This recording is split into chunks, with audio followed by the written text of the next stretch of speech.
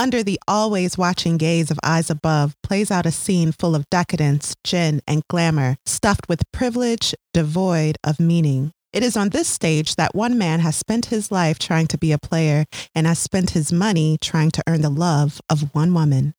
That man's name? Jay Gatsby. The book, The Great Gatsby. And you're listening to Lit Society. Let's get lit!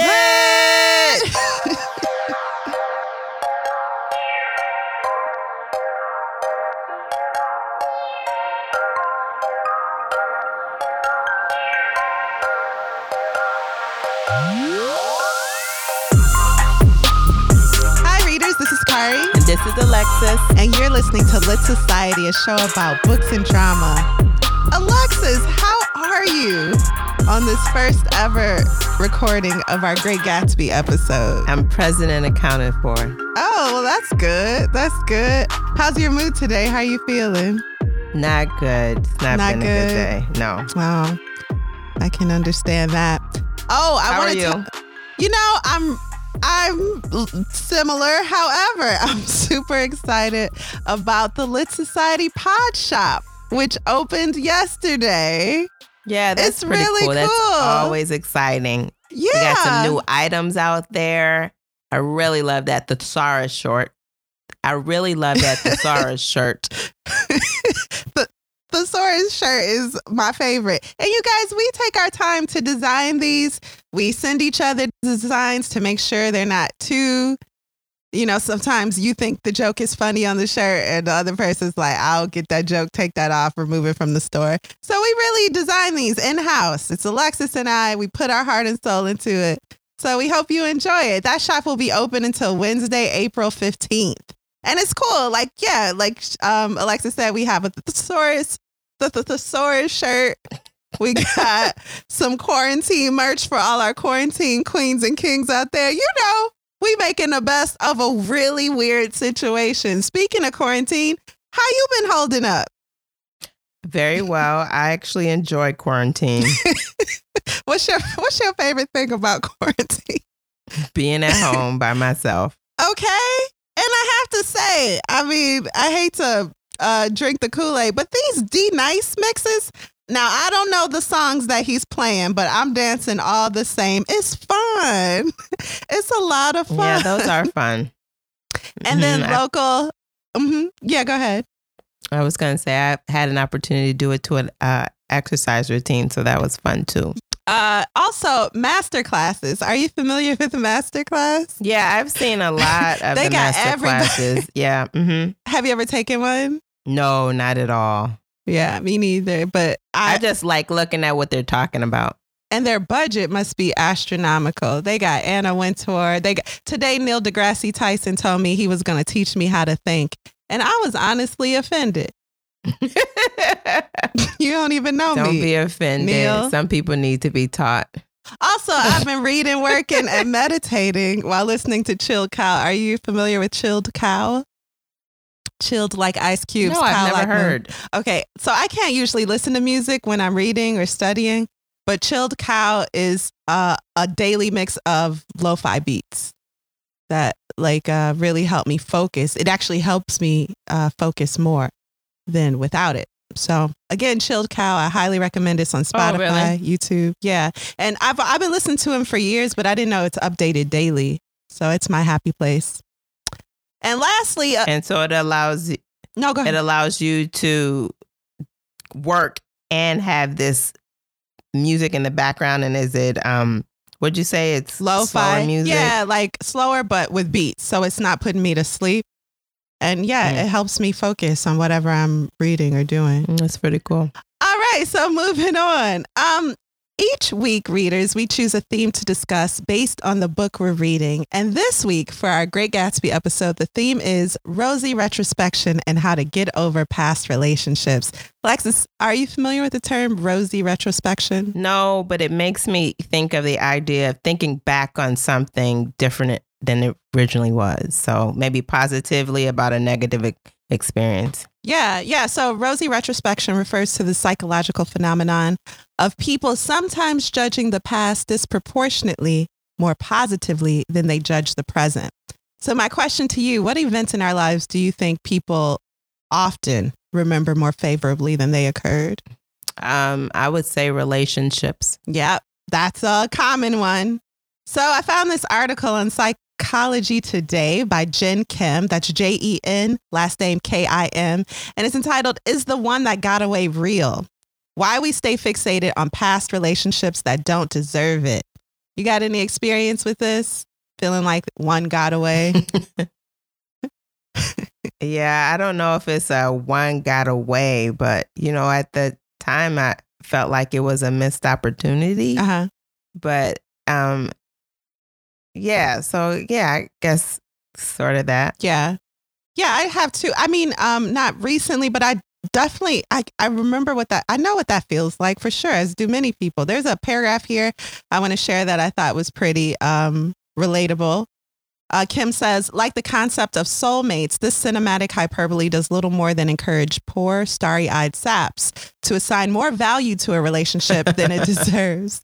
I love that because the problem with a soulmate is that there can only be one. There's one person for you, and if it don't work with them, well, I guess you ain't never going to be in love ever. And there goes your chance, and boo to the who.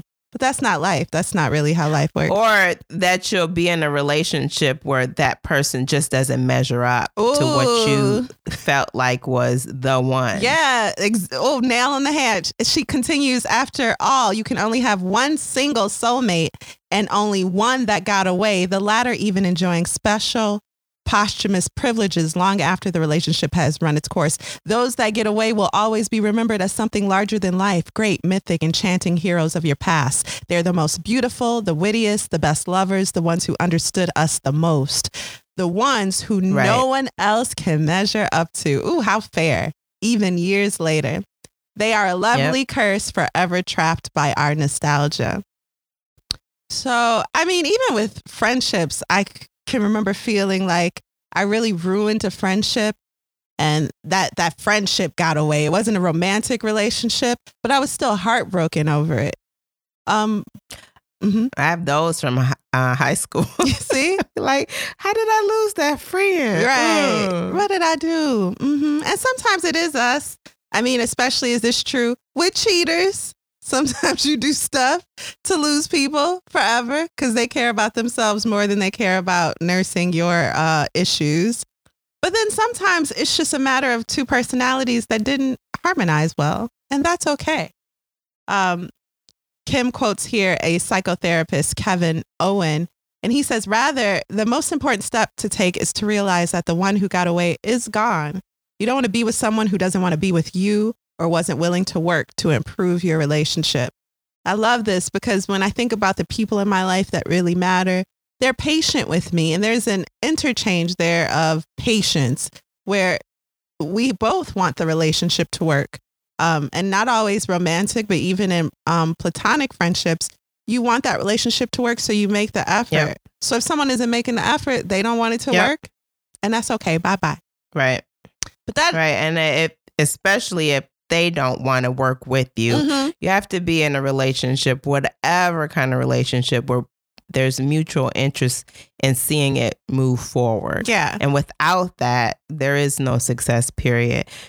But what about the theory that if he, what's the expression? If you let it go and come back. Again, you know who made that? That's interesting you say that. This is a great philosophy for cheaters.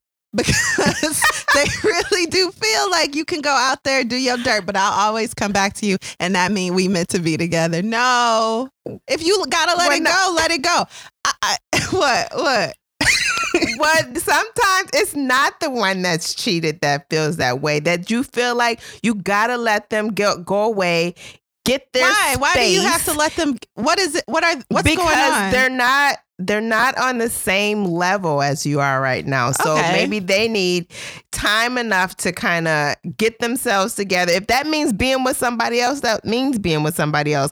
But when that is over and maybe they're in a better space and they come back to you, why is that wrong? I can understand that. So my thinking is like this. Who I was 5 years ago is not who I am today. And the Kari of 10 years ago is definitely not who I was today. So that person in that moment is not the one for you, because in that moment, they're not the one for you. Now, 5 or 10 years from now, they're in a lot of ways a different person. Maybe at that time, they'll be the one for you, but it's not the one. I shouldn't even say that. They don't mesh well with you. There's never just one person that's going to work or that isn't. And then once you solidify your relationship, and I am speaking exclusively romantic now, you continue to change, but you have to be invested enough to bring that person with you in the change and make room for them and whoever you become 5 or 10 years later. Can you let someone go and then they come back to you and that means it was meant to be?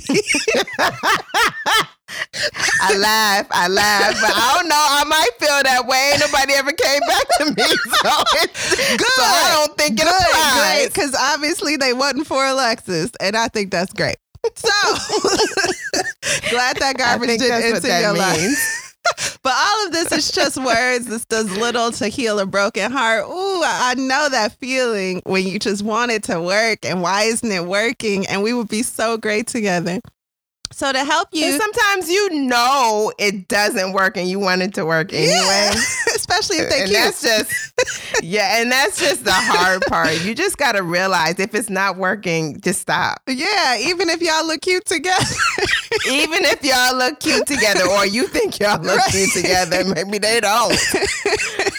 So Kim says, good grief. Kim says, to help you take this step, try implementing these 3 tactics. Number 1, make a list of reasons why the relationship worked and one for why it didn't work. This is important because you have to be real. Obviously, there was something there that the other person saw or that you saw that forced the relationship to come to an end. Be honest. Write those things down if you can.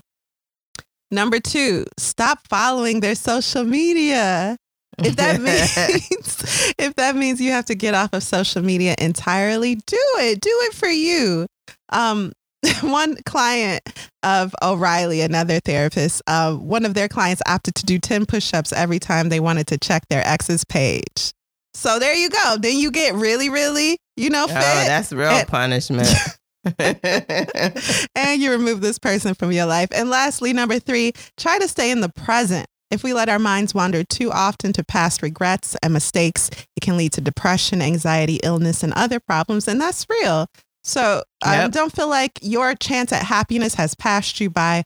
Every day is an opportunity for happiness. And truthfully, if you stay in a relationship with someone that doesn't want to be with you, that is a great recipe for unhappiness, no matter how you see it today. That's for real. All right. Anything else you want to add to that? No. All right, let's take a break.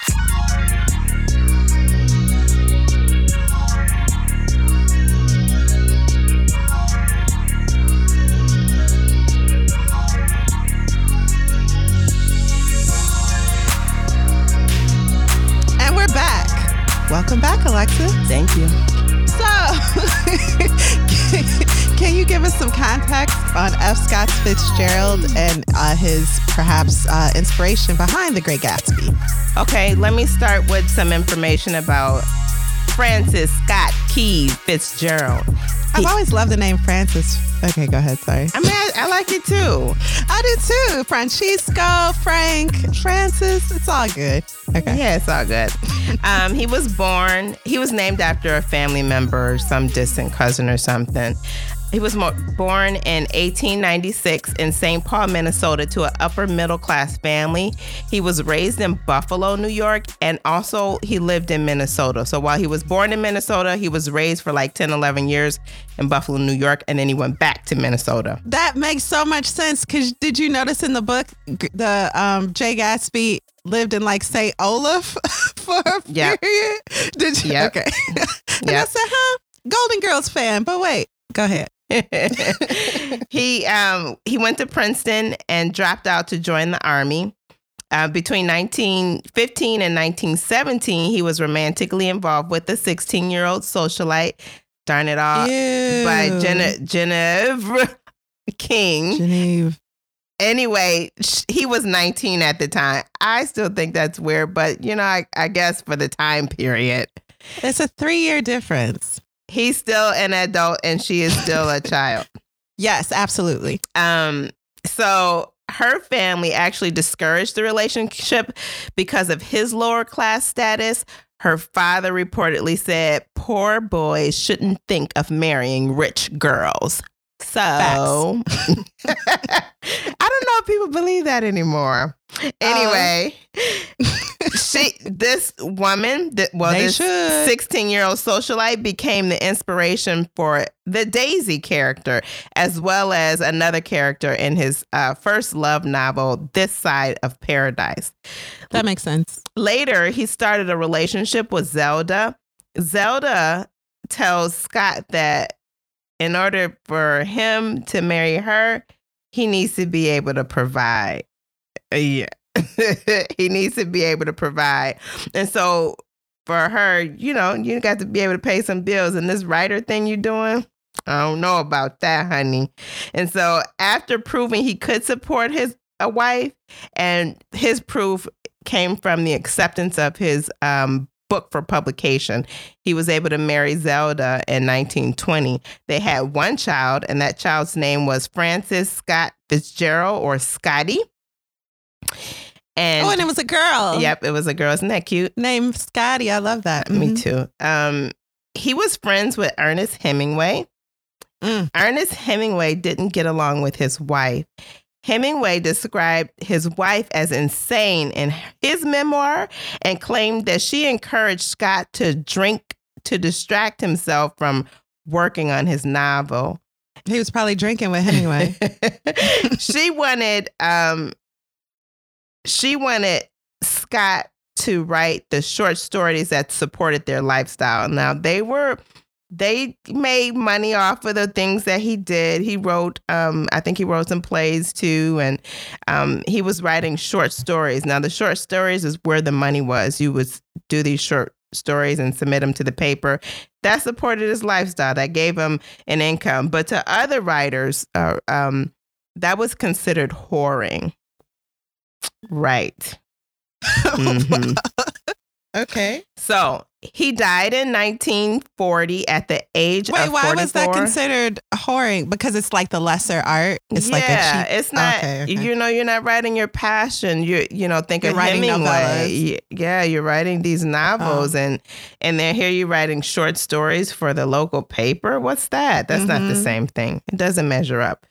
So even though he died at 44, he had a measure of success, but he died feeling like he never met the level of success that he wanted to. So he died feeling like a failure. Oh, man. And even though he died feeling like a failure, he is considered one of the greatest American writers of the 20th century. Now, Great Gatsby was published in 1925 in the U.S., and it was inspired by the parties that he attended while visiting Long Island's North Shore. And so during the 20s, this was a time, I want to say, of excess, even though it was right around the Depression, right? Isn't that where the Depression hit, right after the war? Was it coming off of the Depression? Okay. So people, and Prohibition made people want to drink more, and they were drinking like moonshine and crazy stuff. So. Yeah. So it was during the Jazz Age, which is also during Prohibition era, as you mentioned. And so this book only sold 20,000 copies, and it received a lot of mixed reviews. So that also contributed to him feeling like a failure. But the novel experienced a revival during World War II. There you go. And the Depression came after the Roaring 20s. It started in 1929. Okay. That makes sense. Okay. That does make sense. And it was revived, and as I understand it, because in his obituary that was published in the paper, his publisher mentioned the Great Gatsby. And so people read that and they picked it up again. And it became so popular that it became part of the high school curricula. Oh, and the irony. That's so sad. So because of the obituary mention, people wanted to read his work. People picked it up again. Yep. Mm-hmm. Posthumously. Yep. Okay. And then, this book has had adaptations any way you want to take them. Plays, good grief. Movies. Yeah, movies. Sure. At least 4 movies. We know the most recent one was the one with Leonardo DiCaprio. Mm-hmm. So The Great Gatsby is now considered a masterpiece. And yeah, it's a masterpiece. So that's what I got for you. Thank you for that. I love it. Now, can you give us a no spoilers, brief synopsis of The Great Gatsby by F. Scott Fitzgerald? Well, I like to keep it really brief. So Here goes. A mysteriously wealthy man sets out to rekindle a relationship with an old flame despite her marriage. And child. Ooh. Yeah. So that was it. So, Kari, what do you think? What were your first thoughts?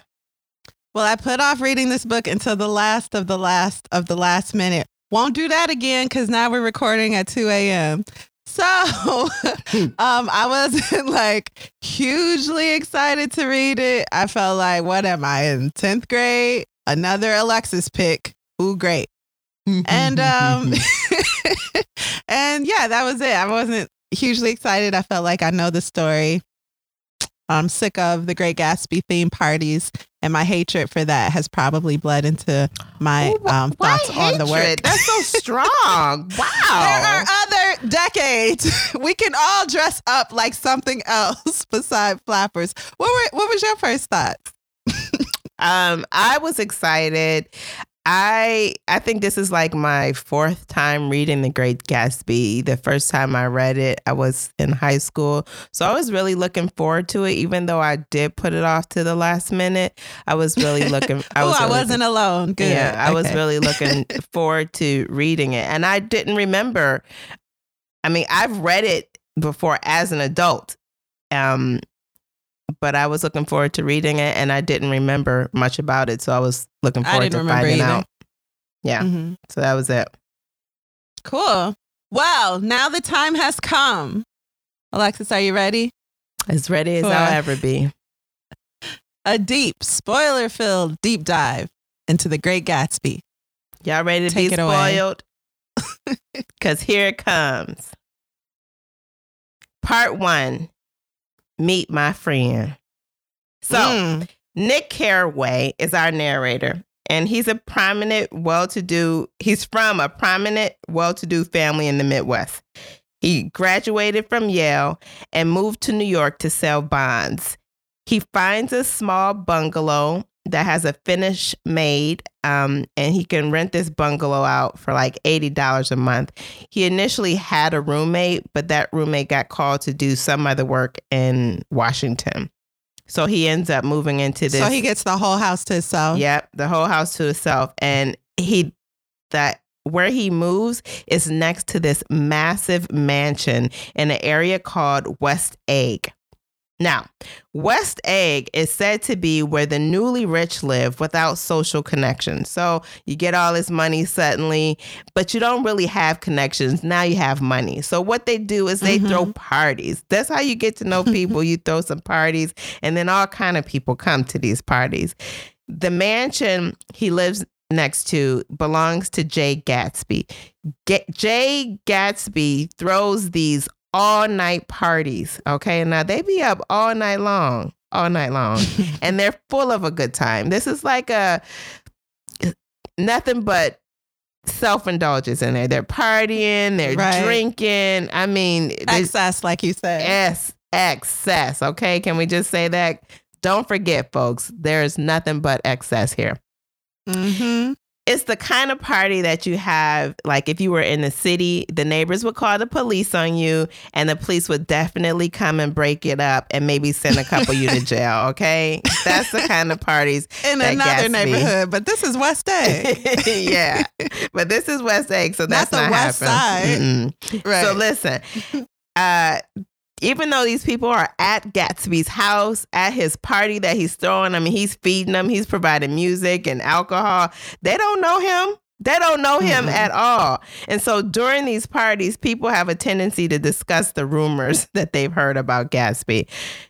He killed a man once. He was a German spy during the war. Oh, no, wait, but he's American. So no, that wasn't him. He's a bootlegger. He went to Oxford. You know, Oxford in England. That's what he said, though. That's what they're thinking.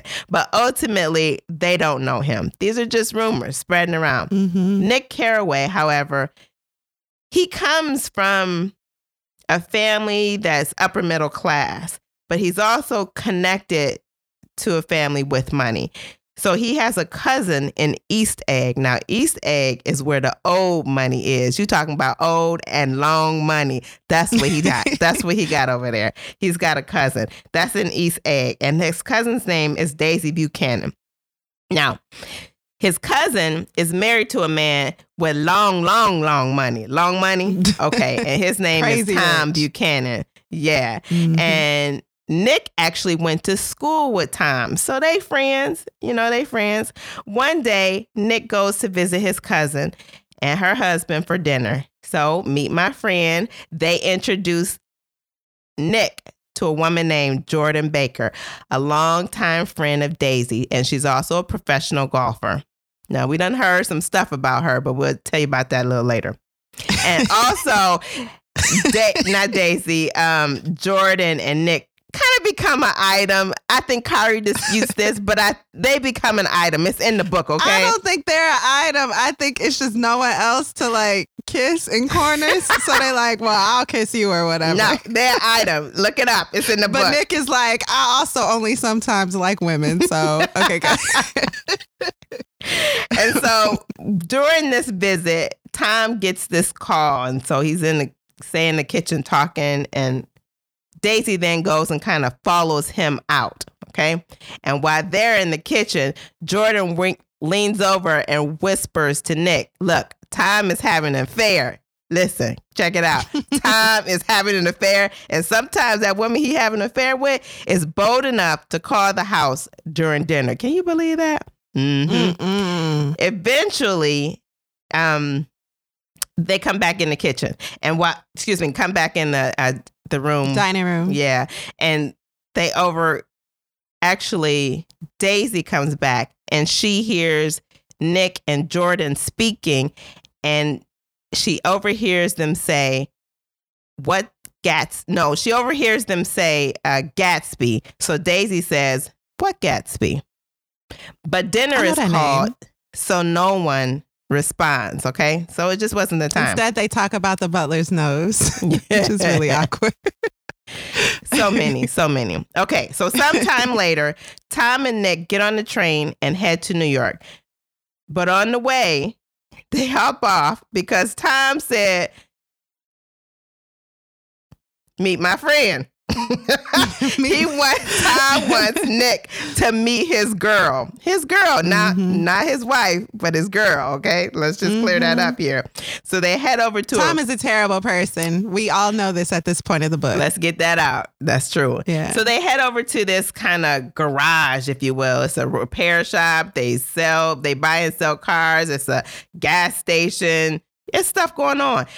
The garage is owned by George Wilson, Mr. Wilson. George Wilson is married to Myrtle Wilson, who is Tom's girlfriend. Did y'all catch that? That's right. Tom's girlfriend. So they both married. Mm-hmm. They both married. Why am I laughing? This is terrible. It's terrible. So Tom tells Myrtle, hey, I want to see you. And how that's set up is Tom gets to the garage. He starts asking Mr. Wilson to do something. Hey, do something. I mean, what you think I'm here for? Fill me up or something.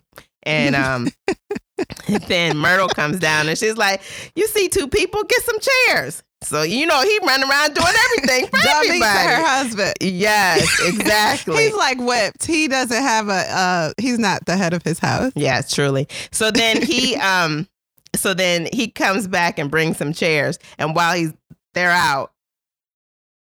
he's going to get the chairs, Tom leans over and is like, hey, I want to see you. Let's go into town. Right. Can you believe that? So scandalous. Yeah. Myrtle then tells Mr. Wilson, her husband, hey, look, I'm going in town to see my sister and hang out for a little while. He's like, her sister does live in town. Her sister does live in town. So that's no big deal. And so they meet a little bit up the road and jump back on the train and head into New York. And they go to an apartment that Tom has set up for Myrtle. I mean, she got like a whole apartment here. So they decide to have a little party. They invite the neighbors from downstairs. Myrtle's sister comes and they're just, hanging it out. But what they doing is they drinking and chit-chatting and whatnot, being all social. And during this little party, we're led to believe that Myrtle believes Tom can't get a divorce because Daisy is Catholic and Catholics don't believe in divorce. Now, again, Nick is the cousin to Daisy. So Nick says to himself, Daisy's not Catholic. So somebody telling some lies here. Right. As is common in affairs, I hear. Mm-hmm. Okay, so Nick doesn't really want to be there, but he's kind of pressured to stay. Tom and Myrtle get into an argument. Well, I mean, I don't know what else you expect. They've been drinking and hanging out. Which is all these people do, is go from place to place drinking cocktails. Mm-hmm. That's their life. Yeah. Mm-hmm. So Tom and Myrtle get into this argument on whether or not Myrtle has the right to mention Daisy's name.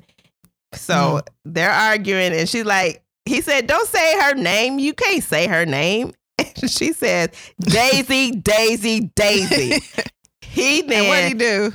Open hand slaps her and breaks her nose. Yeah, that happened. Mm-hmm. That escalated quickly. Very quickly. Part 2, I'm Gatsby. One day, the chauffeur walks across the lawn to give Nick an invitation to one of Gatsby's parties. He finally gets an invite. So he goes over knowing he's the only one with an actual invite. And once he arrives, he looks for the host, okay? But he's unable to locate him. There's like a swarm of people. It's a whole party, right? He asks people. Nobody knows where he is. And while he's there, he runs into, guess who? Jordan Baker. That's his little boo thing. I'm telling you, they're a couple. You remember, Jordan Baker is Daisy's longtime friend. Now, while they're there, they hear stories from the other guests about the last time that guest was at the party. And she said, well, guess what happened? So I had this dress on. It got tore in the chair. Gatsby saw it. He asked me for my name and address. And guess what? A week later, I received a new evening gown in the mail. And it was $300, which is a lot of money for that time. Yeah. So I thought that was classy. You tore your dress at my party on my chair. I buy you a new dress. I think it is. I want to go and tear my dress on this chair. Okay, and the party sound hype anyway. Yes. But they didn't take it that way. No, they didn't see it as classy. They didn't see it like that. They said that meant this is a man that doesn't want trouble with anyone. Okay? He's got something to hide. Mm-hmm. Mm-hmm. So Jordan and Nick kind of break away from the chatter and they go look in the house, kind of snoop around. They're still looking for the host, but they just want to mix it up. Eventually, they're back outside again, listening to music. And then a man walks up to Nick and says, hey, you look familiar. They chat about the military and the man invites him in to go hydroplaning in the morning. And as they're speaking, Nick says, it's really unusual for me to be at a party and not know the host. And then the man says, I'm Gatsby.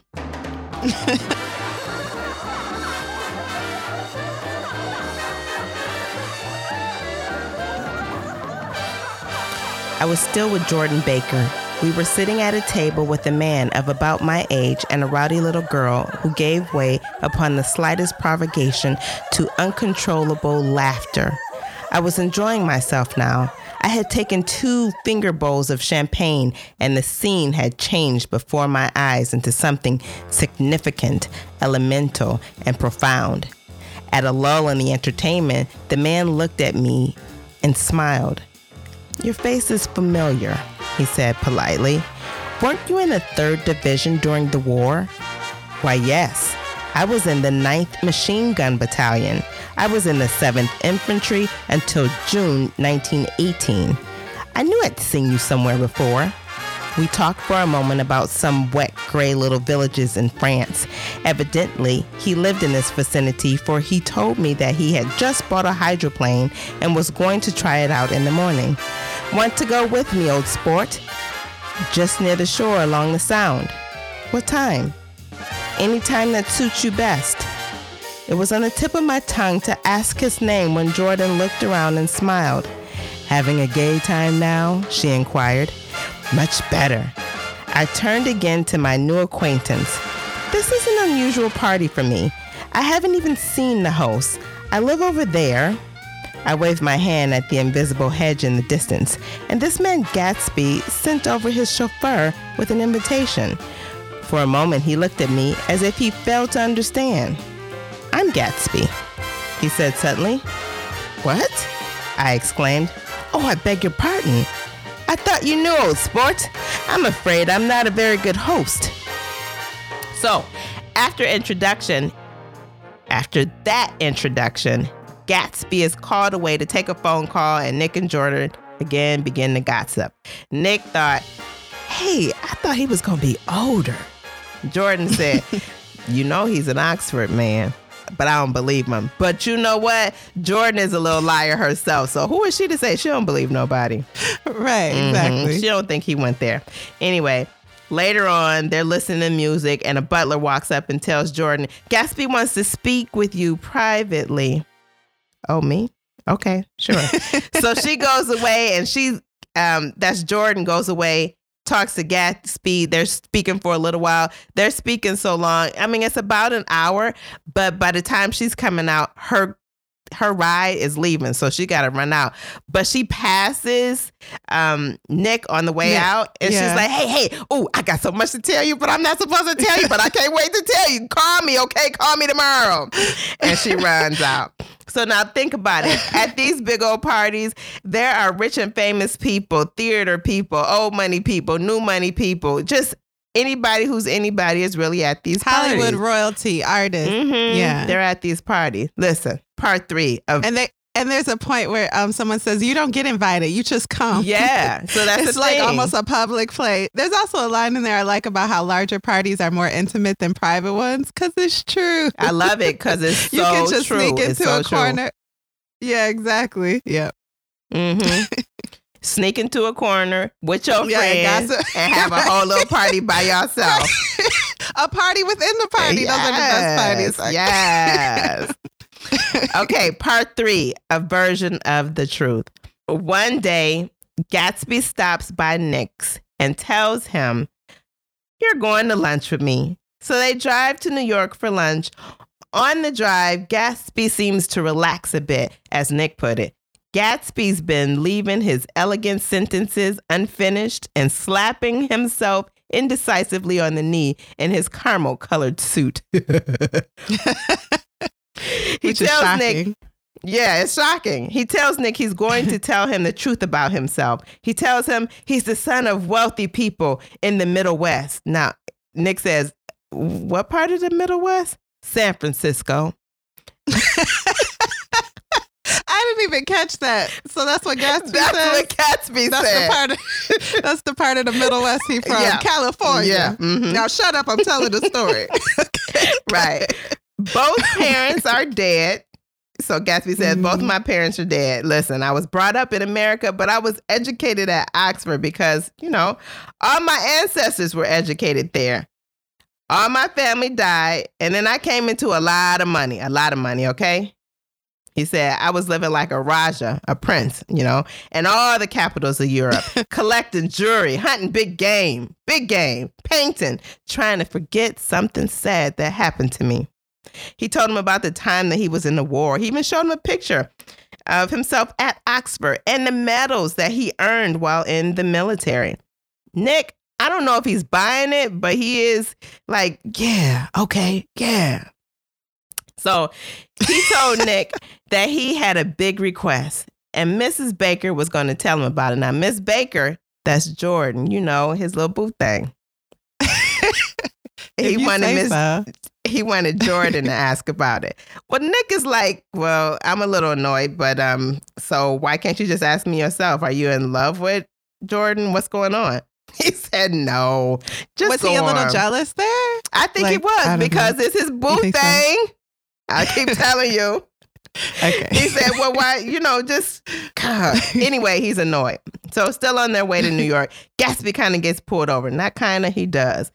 He shows the policeman his Oxford picture and they let him go. And why? Because he did a favor for the commissioner once. Gatsby introduced him, that is Nick, to a man named Mr. Wolfshine.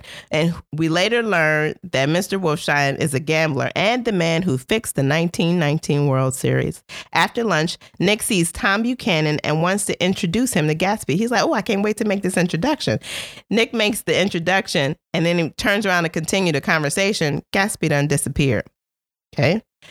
Nick, of course. So he got nervous when Tom came, or I don't know. Yeah, he got nervous. He was uncomfortable. Yeah. You know, he had an ulterior motive.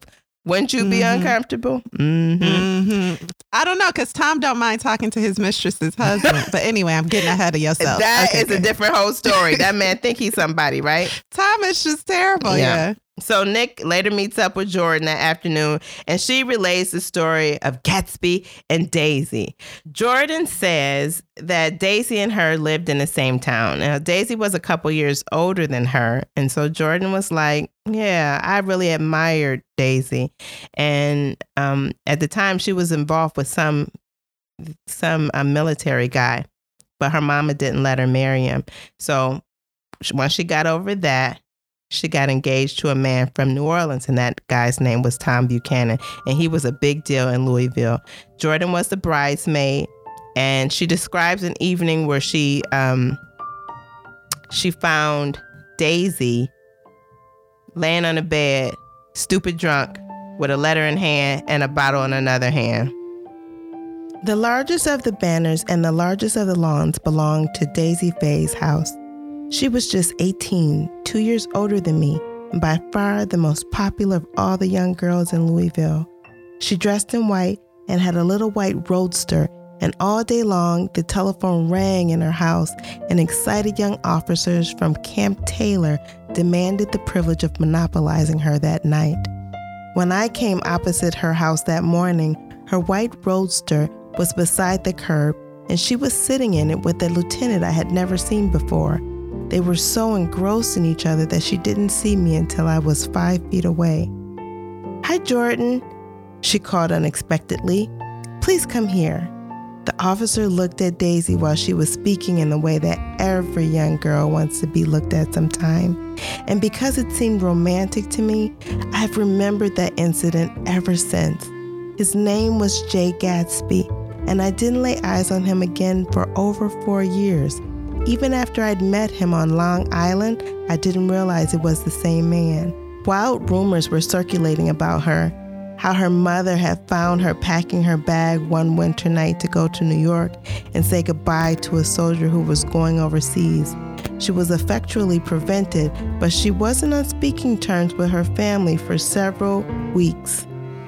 In June, she married Tom Buchanan of Chicago with more pomp and circumstance than Louisville ever knew before. I was bridesmaid. I came into her room half an hour before the bridal dinner and found her lying on the bed as lovely as a June night in her flowered dress and as drunk as a monkey.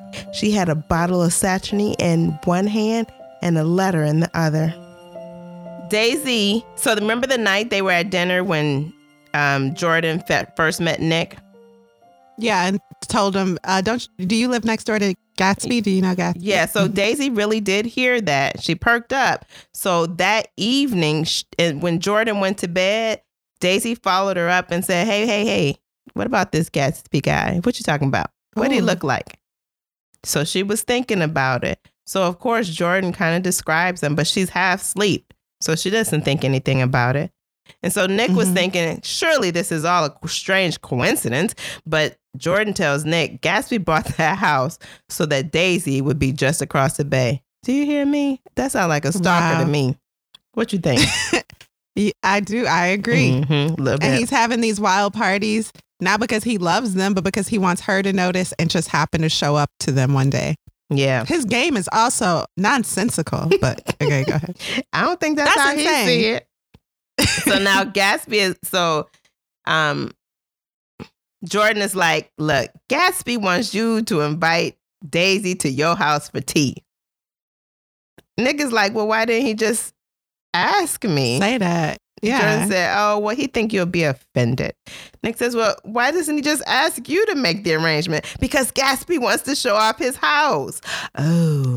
And then also, I think you mentioned it already. Gatsby really thought Daisy was going to show up at these parties. So while at these parties, he would casually ask people if they knew Daisy. And Jordan happened to be the first person that ever knew Daisy. So it was like, hey. Okay. So after Jordan and Nick separate, Nick goes home. He gets home, and Gatsby is just hanging around awkwardly outside his house. I'm about, hey, you wanna go hang out? You wanna go hang out? Let's go to Coney Island. Let's go for a swim. Yeah.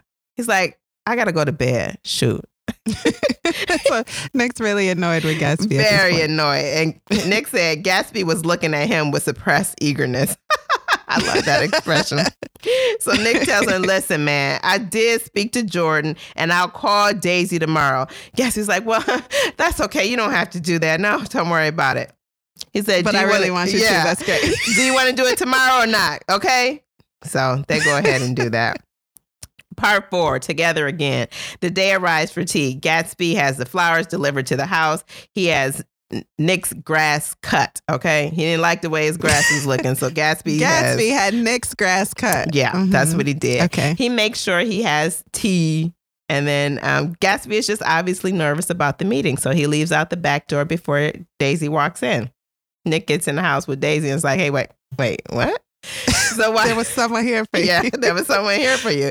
So Daisy. But wait, on the way to the door. Go ahead. Yeah, on the way to the door, Daisy is like, are you in love with me? Is that why you told me not to bring Tom? These people are bored. She is like, you want to kiss me, cousin?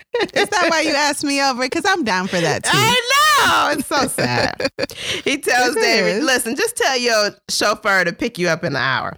Of course, the reunion of the couple is kind of awkward. You know, it's a bit uncomfortable. He hasn't seen her in a while. It's just awkward.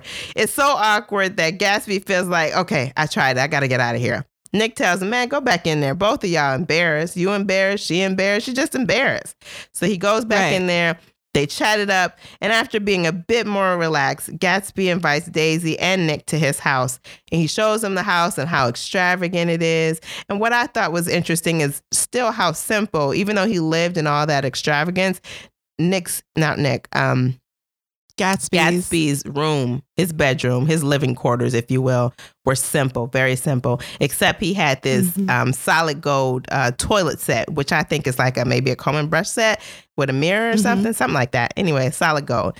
And Daisy picks up the comb or the brush and starts brushing her hair like, oh, this is wonderful. So she's all into it. She's loving all of this. Like fantasizing, like, what if I lived here and I didn't have my kid that I see once a week or my husband? Exactly. So, but he did have a lot of clothes in the closet. You know, all the finest thing. He said there's a man in England that buys him clothes at the beginning of every season. Could you get into something like that? Could you? Me? Yeah. Of course. Are you insane? That'd be great. At the beginning of every season. That's Rent the Runway, ain't it? Hey. That's what we call Rent the Runway. Get into it. Except somebody else is buying and paying for them, okay? That's what we want. And you get to keep them. Yeah. And so no one else is worn them. Never mind. Go ahead. Exactly. All of that. So then, they're all in the house and then they step outside. And then Gatsby points out that, you really could see your house directly across the bay, but there's a kind of a mist in the air. But just know, I always see that green light that burns all night at the end of your dock. So he's telling Daisy, I stare at your house at night. From across the bay. Isn't that romantic? That's questionable. That's what that is. Questionable. Oh my goodness. Next level stalkerish. Part 5, the E-True story with a party on the side. At this point, Gatsby comes clean to Nick. He tells him his real story. His legal name is James Gatz. He changed it about the age of 17, 18 when he met a guy named Dan Cody. Dan Cody was about 50 years old. Gatsby says, look, my parents were shiftless, lazy people. So I'm thinking the way this is described, Gatsby was kind of a beach bum. He was living on the beach, picking up stuff and selling it to people.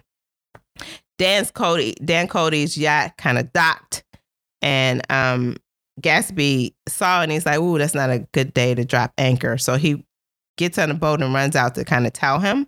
And he tells him, yeah, it's not a good idea, but they hit it off. He tells him, he listens to him. They become fast friends.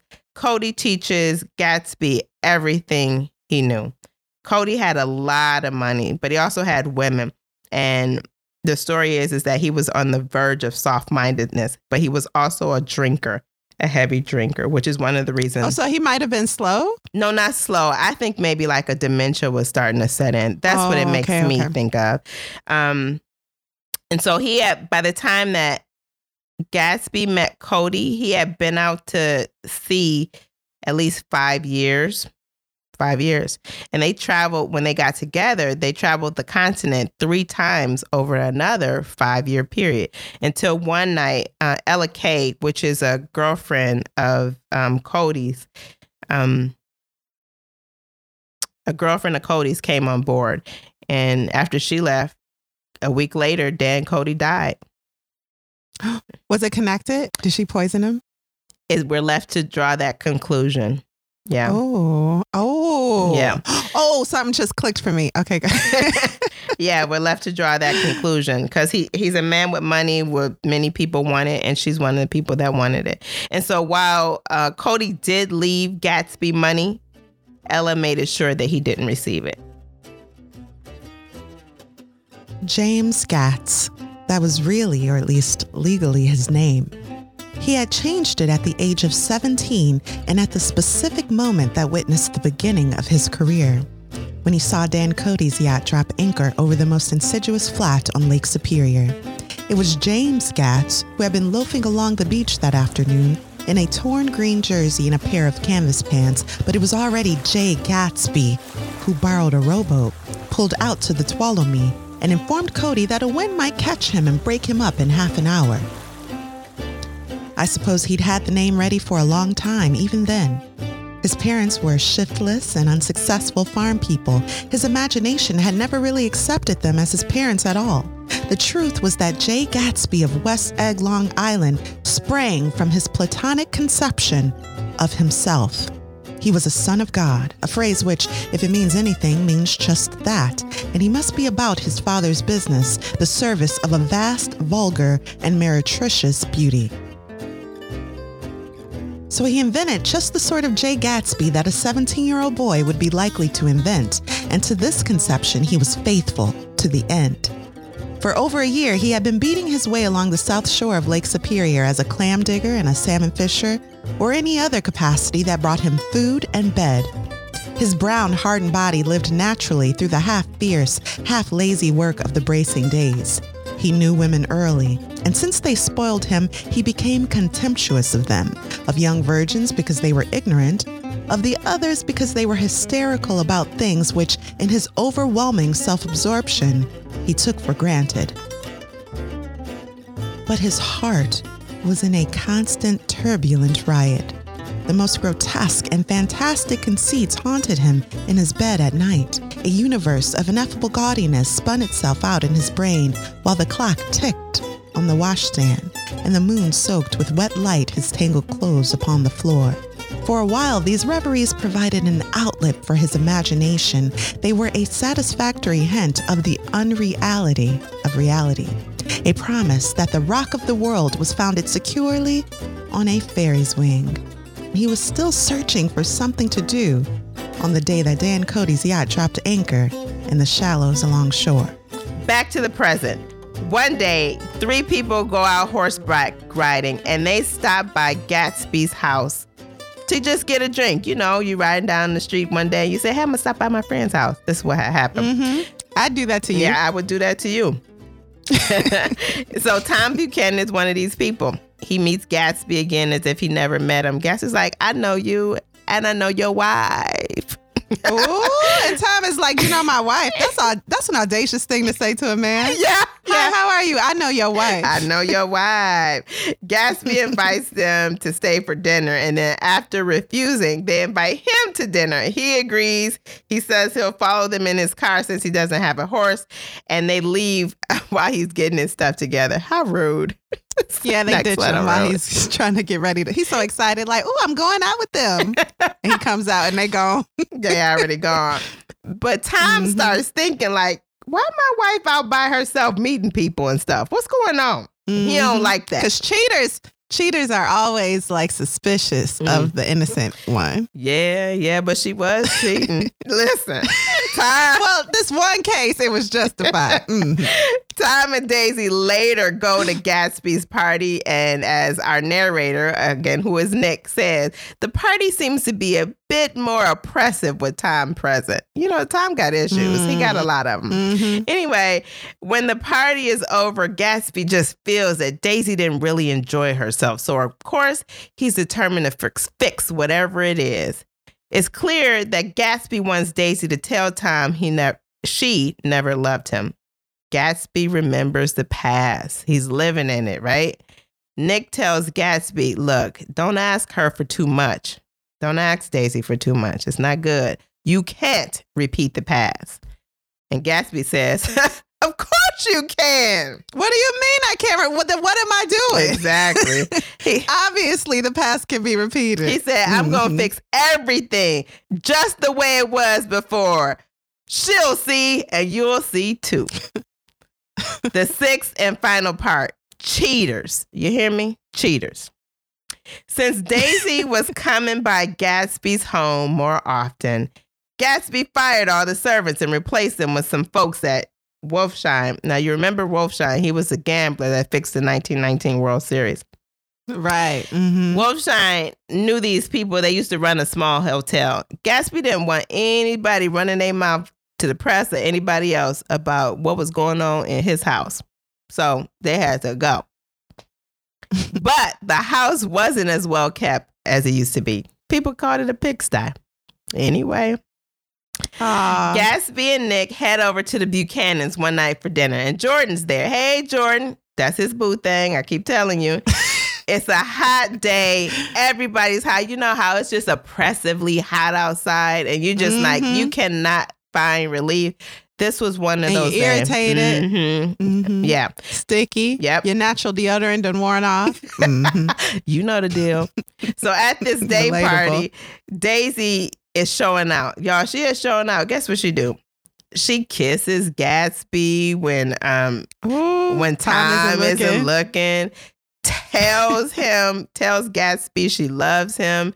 But Tom caught it. He caught it. Ooh. He saw that. Tom also gets like this tense call. And while we assume that it's from the girlfriend, Myrtle, it's actually from Mr. Wilson. He's Myrtle's husband, who's pressing Tom about the sale of a car that he promised. Tom promised to sell Mr. Wilson, Myrtle's husband, a car. Daisy told Gatsby Daisy wants to do something, so Tom suggests they go into New York. So they gather up some things and drive into New York. Tom says, I'll drive Nick and Jordan in Gatsby's yellow car. Gatsby drives Daisy in Tom's car. Now, you know, Gatsby don't like this because he want all his stuff to be with his woman. I mean, not his woman, but the woman he cheating with. Gatsby tells Tom, it may need some gas, but Tom is like, well, whatever. You don't know what you're talking about. But as they're driving along, Nick remembers that Tom said that Gatsby said, let's get some gas. Wait. So they're taking a random trip to the city, to New York City. Yeah, something to do. For no reason. Something to do. Gatsby and Daisy are in one car. And in the other car is Tom, Daisy's husband, Jordan, and Nick. That is correct. Okay. So go ahead. Tom, Jordan, and Nick are in Tom's car? Yes. Okay. All right. So they're driving along. Nick remembers Gatsby said, get gas. He's like, this is a gas station right here. Let's get gas. Tom is still not interested in getting gas. But then Jordan speaks up. She's like, it is way too hot to be out here stuck with no gas. Stranded. It's a gas station right here. Let's pull on up in here. So they pull up in the gas station. And that gas station, of course, is Mr. Wilson's gas station. So this is Myrtle's husband's gas station. Tom's girl. So at the station, Mr. Wilson isn't moving as quickly as Tom would like. And Mr. Wilson says he's not really feeling well. He said, Tom said to Mr. Wilson, you were feeling well when you called my house. He said, Well, I didn't mean to interrupt your lunch. I just need some money pretty bad. Tom offers to sell Gatsby's car and asks, why do you need the money so bad? He said, I've been here too long. I want to get away. My wife and I want to go west. Tom is startled and says, your wife does? He says, she's been talking about it for 10 years. Now she's going whether she wants to or not. I'm going to get her away. Tom sees Daisy and Gatsby fly by in the car, so he's a little distracted. But he did hear what Mr. Wilson said about Myrtle going away. And so while Tom tries to pay Mr. Wilson kind of hurry up and get away, Mr. Wilson says, I got wised up to something funny the last 2 days. Getting that feeling. That's why I want to get away. That's why I've been bothering you about that car. Tom tells Mr. Wilson he'll let him have the car. He'll send it over tomorrow afternoon. And while they're at the station, Myrtle is in the house actually looking down. I guess they have a house over the garage. She's looking down out the window down at Tom, Jordan, and Nick and thinking Jordan is actually Daisy Buchanan. She's shooting her daggers. So she's feeling some type upstairs. of way. So at this point, Tom is a little on edge. He is losing a grip on what he knows to be true and right in his mind. Mistress. He got the woman he's cheating with. Yeah, the mistress is getting ready to go off to the west or whatever. His wife is kissing other men at parties that he's also attending. His wife is having an affair. In real life. So if Gatsby and Daisy get out of sight, he focuses on keeping them in sight because he don't want them to pull off the road and get involved in nothing. So this is the sweeping last part. Yeah. Isn't that crazy? So they get to New York. They're in a hotel room and with plans of enjoying some refreshing mint juleps. Now, again, folks, they was already in a big old hot house. They then go to a small hotel room, which is larger, but still small, not as big as their house. Oh, brother. And they drinking. has no air conditioner. Nunners. So they just mad. And they drinking. So they hot on hot. Oh, hot on hot. Hot and crabby. And Tom tells Daisy, why don't you stop crabbing about things, Shoot. Right. If you be crabbing, that make it worse. Gatsby tells Tom, you are the one that wanted to come to town. Tom is like, oh, pump your brakes, buddy. So he starts picking at Gatsby as he uses the term constantly, old sport. Can you imagine? Yeah, like, why you use old sport? You maybe ain't putting on airs trying to sound fancier than he is, and he calls everyone old sport. And Tom is like, that's enough. Yeah. He is sick of it by this point. Daisy kind of defends Gatsby and tells him to order some ice. So when Tom picks up the phone to order ice, he hears a marching song on the air, a wedding marching song. So they start talking about weddings, and the conversation goes to Daisy and Jordan, who speak about Daisy and Tom's wedding, who had a June wedding, and it was so hot there too. And this man fainted. This man who said he was the president of Tom and Nick's Yale class, and they're like, oh, okay, well. That wasn't really our president. That man lied. But that prompts Tom to question Gatsby's Oxford status. So Gatsby explains, hey, yeah, I did. I went to Oxford for 5 months. It was an opportunity that the military gave the officers. We could go to any university in England or France. Yeah, because Tom wanted this to be a gotcha moment. I know you didn't attend Oxford and graduate. And Nick's Gatsby's like, no, and I never said I graduated there, but I did attend, and this is why. And it's the truth, so it flows easily off my tongue. And everyone's on Gatsby's side. So they're like, yeah, get Tom, because we hate him because he's a white supremacist, but he's rich. So we're going to keep hanging out with him. Yeah, all of that. And so this prompts Tom. Tom is like, wait. Okay, still, I got another question. Now, what kind of role are you trying to cause in my house anyway? What? So essentially, all the cards are on the table, and Gatsby is ready and he is happy. He was like, let's get into it. So this is like an episode of Cheaters where there's cheaters, but they're not hiding and they're not actually fighting. So Gatsby tells them, your wife doesn't love you and she never did. Now, Daisy wasn't ready for this conversation. So, of course, she's immediately put on the spot.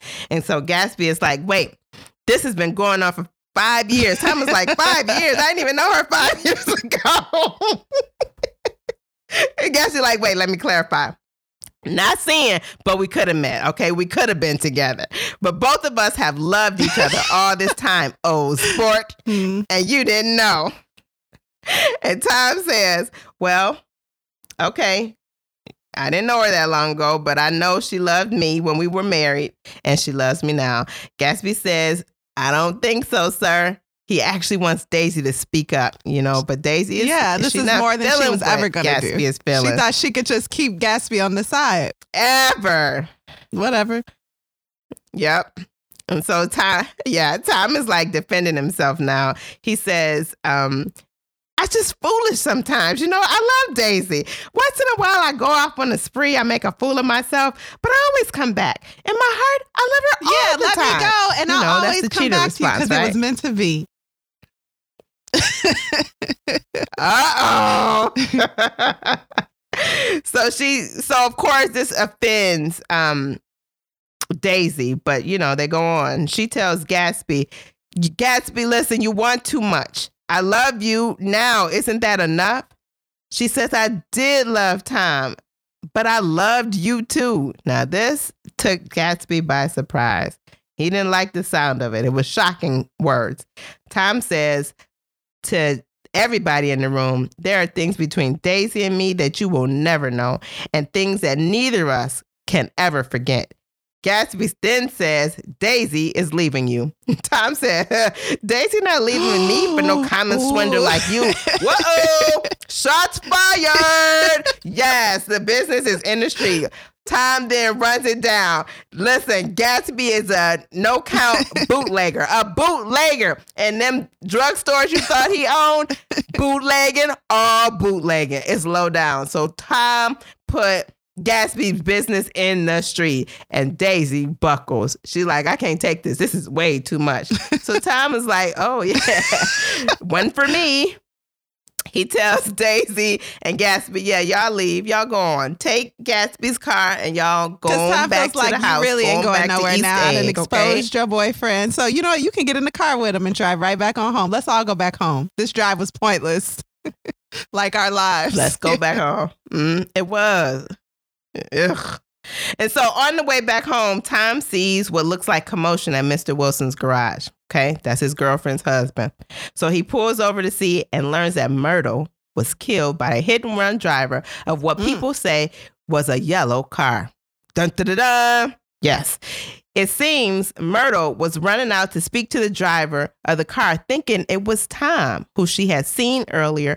And as she ran out there, the car hit her, killing Gatsby her instantly. And Daisy were driving Tom's car. That's right. After the accident, Gatsby drives Daisy home and then kind of sits out and waits in front of their house, kind of to protect her. Maybe if Tom overreacts. So yeah, he's sitting outside waiting. And then Nick comes up. So Nick is disgusted by all of this, of course. But Nick shows up and he sees Gatsby out there sitting outside Daisy's house. But while he's sitting out there, Gatsby's like, nope, I'm going to stay all night. I just want to wait until she pulls the shade and gives me the okay that everything is going to be all right. So Nick goes and kind of looks into the house and he sees Daisy and Tom kind of like they're in they're like consoling each other mode over the events of the day. And they look like a couple. Yeah. They look like a couple. So he kind of walks away and Gatsby stays there, home. right? Or just and that's it. Waiting for nothing. And Gatsby stays there till like 4 a.m. Yeah. Waiting for the signal that it's okay to go to bed. Ain't nobody thinking about him. But we learned that evening, Gatsby tells Nick that Daisy was the driver of the car. She was so nervous from the earlier confrontation between the men she loved. She felt like driving would calm her down. So when she got behind the wheel, she was behind the wheel when Myrtle was hit. And Gatsby was like, well, I'm not going to let her go down for that, so I'll take that. But of course, Yeah. Of course, Mr. Wilson is devastated.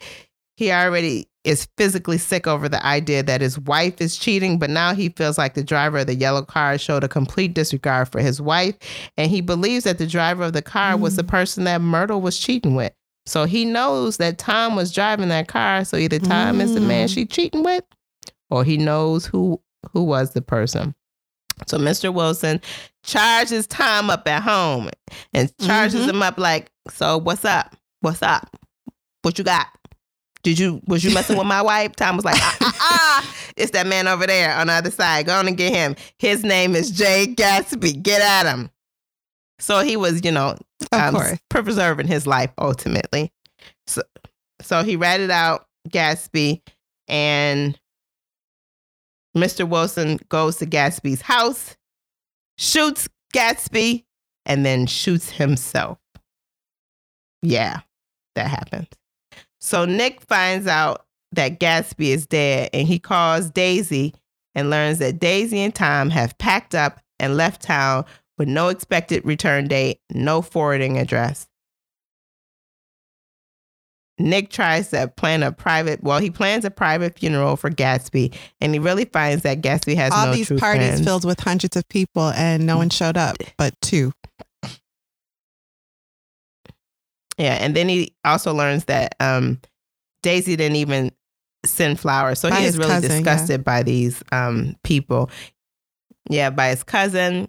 And this lifestyle that they live, this careless lifestyle. He ends up running into Tom sometime later, and Tom was like, "Hey, I hate your guts. Shake my hand." He was like, "No, absolutely not." And he was like, "Man, I did what I had to do. But this is something that really bothers Nick. Careless the behavior people. Of these self-indulgent and careless people is something that offends Nick, and he puts it very nice. One afternoon late in October, I saw Tom Buchanan. He was walking ahead of me along Fifth Avenue in his alert, aggressive way, his hands out a little from his body as if to fight off interference, his head moving sharply here and there, adapting itself to his restless eyes. Just as I slowed up to avoid overtaking him, he stopped and began frowning into the windows of a jewelry store. Suddenly, he saw me and walked back, holding out his hand. "What's the matter, Nick? Do you object to shaking hands with me?" "Yes. You know what I think of you." "You're crazy, Nick," he said quickly. "I don't know what's the matter with you." "Tom," I inquired, "what did you say to Wilson that afternoon?" He stared at me without a word, and I knew I had guessed right about those missing hours. I started to turn away, but he took a step after me and grabbed my arm. "I told him the truth," he said. "He came to the door while we were getting ready to leave, and when I sent down word that we weren't in, he tried to force his way upstairs. He was crazy enough to kill me if I hadn't told him who owned the car. His hand was on the revolver in his pocket every minute he was in the house." He broke off defiantly. "What if I did tell him? That fellow had it coming to him. He threw dust in your eyes, just like he did in Daisy's, but he was a tough one. He ran over Myrtle like you'd run over a dog and never even stopped his car." There was nothing I could say except the one unutterable fact that it wasn't true. "And if you think I didn't have my share of suffering, look here. When I went to give up that flat and saw that box of dog biscuits sitting there on the sideboard, I sat down and cried like a baby. By God, it was awful." I couldn't forgive him or like him, but I saw that what he had done was, to him, entirely justified. It was all very careless and confused. They were careless people, Tom and Daisy. They smashed up things and creatures and then retreated back into their money or their vast carelessness or whatever it was that kept them together, and let other people clean up the mess they had made. I shook hands with him. It seemed silly not to, for I felt suddenly as though I was talking to a child. Then he went into the jewelry store to buy a pearl necklace or perhaps only a pair of cuff buttons, rid of my provincial squeamishness forever. So that brings us to the end of the book. Let's take a quick break. Okay, sounds good.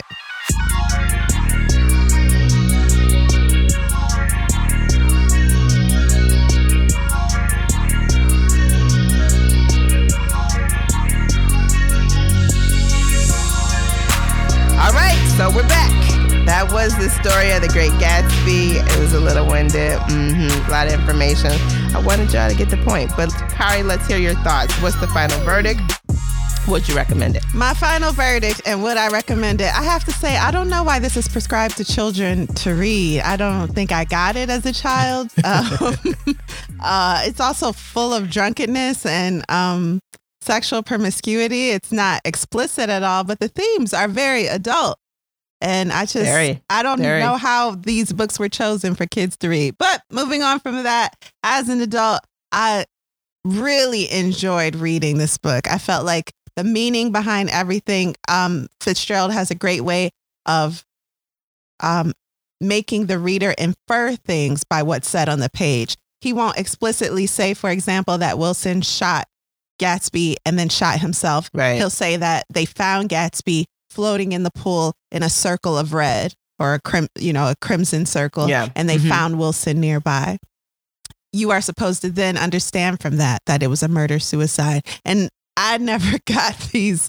There are a lot of gems like that in the book, and I never got them. I don't think as a kid, as a child reading it at 13 or 14 or whatever. So as an adult, I really appreciated the writing style. I felt like the flow of it was effortless, beautifully written, and the story. It's like a long, sad Seinfeld episode. Nothing is happening here.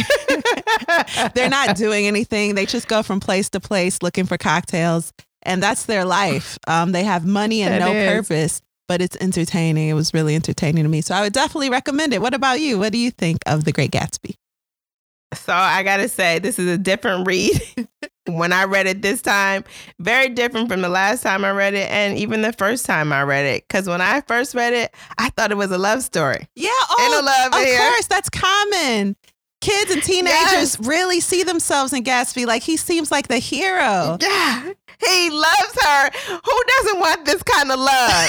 That's demented. You hear me? That is messed up. If a man buys a house across the street from you and just stares at you and makes your cousin invite you over so he can cheat with you, run. That's all privately. Crazy. Yeah.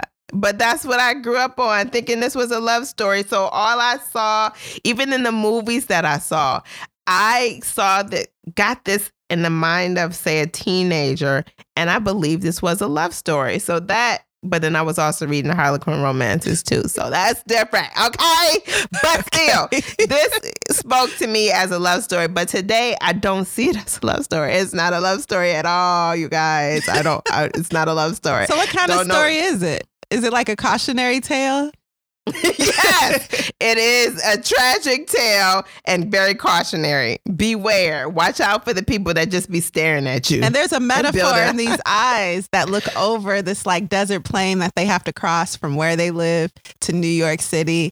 And a lot of people think that represents God looking down. So you might live a life of debauchery and think, hey, this is great or whatever, but you will be judged for your actions at the end. And that's what actually Myrtle's husband said to Myrtle. Right. He's like, God knows what you're doing. And it was a reference to the painting that was, yep, God knows what you're doing. You can't hide nothing from him. So, I mean, really, this book was pretty interesting. I wouldn't recommend it to the youth of the world. What are they going to do with this information? What is this? Why are we reading this in school? I want answers. But it is very well written, and you cannot take that away from him. So there you go. Well, thank you. Sounds very good. What are we reading next week, Alexis? Dear Committee Members by Julie Schumacher. That's it. Nail on the head. And we changed up the reading schedule this month to lighten up the mood. You know, we're recording remotely. There's a slight delay and, you know, people are stuck inside. And unlike you and I, me and you, not everyone likes being stuck inside. so we wanted to give you readers something to laugh at. So we're going to throw some comedy in there. So yeah, next week, Dear Committee Members. So thank you guys for listening to Lit Society. We'll see you next Thursday. Don't forget to check out our pop-up shop, litsocietypodshop.com. Again, litsocietypodshop.com. That'll be open until Wednesday, the 15th of April.